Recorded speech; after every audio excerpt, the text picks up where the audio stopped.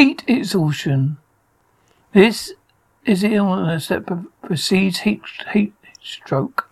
Symptoms include nausea and sickness, dizziness, headaches, muscle weakness, sweating, cool and clammy skin, irritability and confusion, being very thirsty, loss of appetite, body temperature above 38°C.